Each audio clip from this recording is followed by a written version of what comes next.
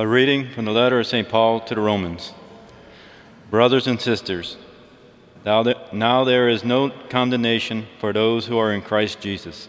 For the law of the Spirit of life in Christ Jesus has freed you from the law of sin and death. For what the law, weakened by the flesh, was powerless to do, this God has done, by sending his own Son in the likeness of sinful flesh, and for the sake of sin, he condemned sin in the flesh, so that the righteous decree of the law might be fulfilled in us, who live not according to the flesh, but according to the Spirit. For those who live according to the flesh are concerned with the things of the flesh, but those who live according to the Spirit with the things of the Spirit. The concern of the flesh is death, but the concern of the Spirit is life and peace. For the concern of the flesh is hostility toward God. It does not submit to the law of God, nor can it. And those who are in the flesh cannot please God. But you are not in the flesh. On the contrary, you are in the Spirit, if only the Spirit of God dwells in you. Whoever does not have the Spirit of Christ does not belong to him, but in Christ is in you. Although the body is dead because of sin, the Spirit is alive because of righteousness. If the Spirit of the one who raised Jesus from the dead dwells in you, the one who raised Christ from the dead will give life to your mortal bodies also, through the Spirit that dwells in you. The word of the Lord. This is the people, alas to see your face. Lord, this is the people, alas to see your face. The words of the earth and its fullness, the world and those who dwell in it. For he founded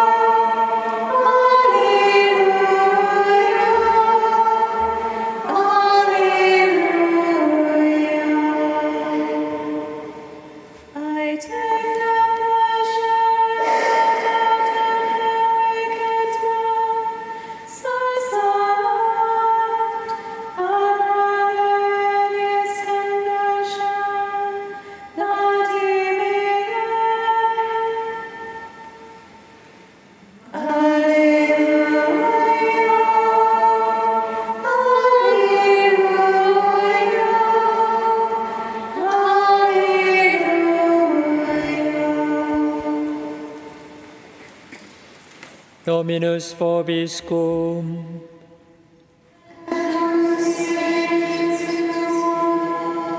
Lectio Sancti Evangelii secundum Lucam.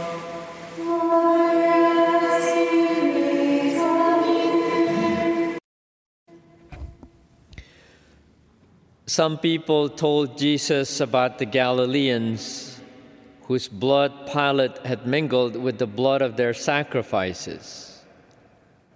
He said to them in reply, "Do you think that because these Galileans suffered in this way, they were greater sinners than all other Galileans? By no means. But I tell you, if you do not repent, you will all perish as they did. Or those 18 people who were killed when the tower at Siloam fell on them, do you think they were more guilty than everyone else who lived in Jerusalem? By no means. But I tell you, if you do not repent, you will all perish as they did." And he told them this parable. There once was a person who had a fig tree planted in his orchard. And when he came in search of fruit on it, but found none, he said to the gardener, "For 3 years now I have come in search of fruit on this fig tree, but have found none. So cut it down. Why should it exhaust the soil?" He said to him in reply, "Sir, leave it for this year also, and I shall cultivate the ground around it and fertilize it. It may bear fruit in the future. If not, you can cut it down." Verbum Domini.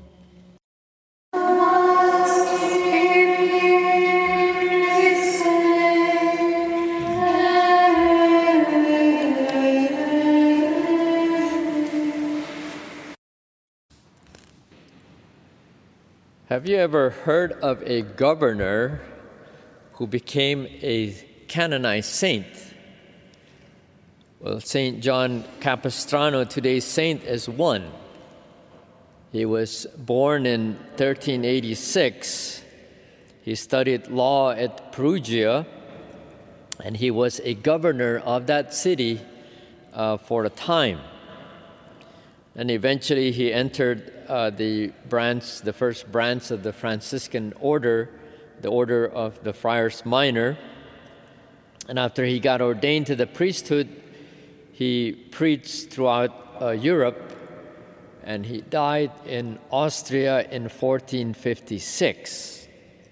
He was 70 years old when the Lord called him home. And the time that he was alive was really a difficult time period. It's said that where he's from in the 14th century, 1/3 of the population and nearly 40% of the clergy were wiped out by the bubonic plague.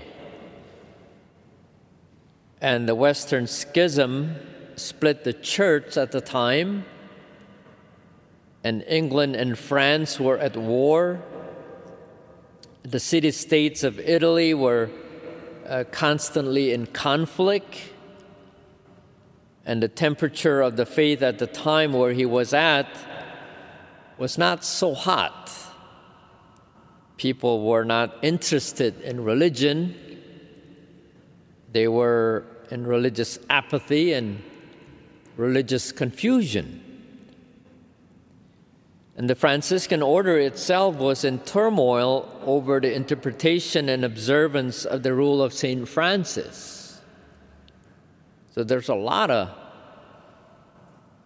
difficult situation that during his time period, time of confusion, time of chaos. And St. John of Capistrano was a great instrument of the Lord Jesus who revived the people's faith and conviction to their beliefs and devotions. He was also an instrument for the Church under Pope Martin V, who sent him to resolve the conflict that was happening in the Franciscan order. And as I mentioned earlier, he died at the age of 70, and he left behind 19 volumes of his writings and also more than 700 letters that he wrote. The collect for this Mass highlights why God raised up John of Capistrano during his time period. God raised him up during his time period in order to, quote, comfort the faithful people in tribulation. Again, this is in the 14th century, tribulation time period. Sometimes when we're having conversation with others, either we ourselves may say it or the other may say it to us. It's a phrase like, it's not like the good old days. It's not like the good old days, the time that we're living in. It's as if the good old days were always perfect and no problem and no conflict and no confusion. Well, we heard the time period that John of Capistrano was living in, many conflicts in his nation, in the church, and even in the Franciscan order. Again, sometimes we have this sort of a fantasy or some sort of dream that we're not living in the world we are living in, or in the time period we are in. We're wishing we're not here. We're wishing we're in the past or so.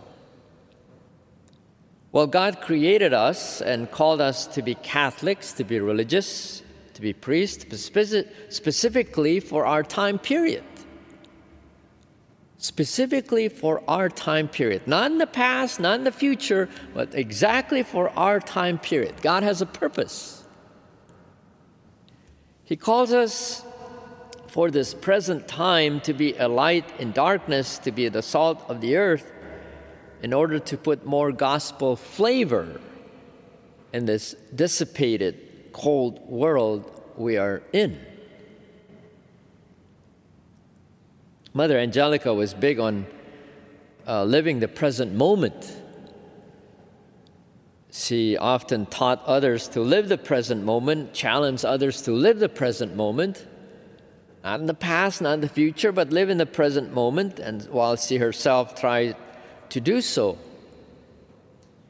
And about this, about God's will in the present moment, Mother said, we have to learn in the present, we have to learn to live in the present moment. We have to learn to live in the present moment. We have to ask God, what are you calling me to do now in this present moment? Not yesterday or tomorrow, but right now. God's will is manifested to us in the duties and experiences of the present moment. Again, sometimes we're wishing we're in the past.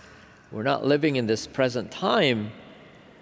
Again, maybe because we can't handle the difficulties, we can't handle the trials, the challenges, the hardships, that we don't want to face that. We wanted to go in this past fantasy world. God's will is manifested to us in the duties and experiences of the present moment. We have only to accept them and try to be like Jesus in them. Again, going back to John of Capistrano, he lived during his lifetime period because God knew. God knew the chaos and confusion that many would experience back then. So he raised him up to comfort the faithful people in that tribulation period. And God calls us for our time period because he also knew the kind of chaos and confusion that many would experience, and he calls us, like he called John of Capistrano, in order to comfort the faithful people in tribulation. You know, we have our own tribulation, our own time period of tribulation, and we live each of our lives as best and as faithful as we can be, as God calls us, and God does the rest in how he brings about comfort to the faithful people in the midst of tribulation. St. John of Capistrano, pray for us. St. John of Capistrano, pray for us. St. John of Capistrano,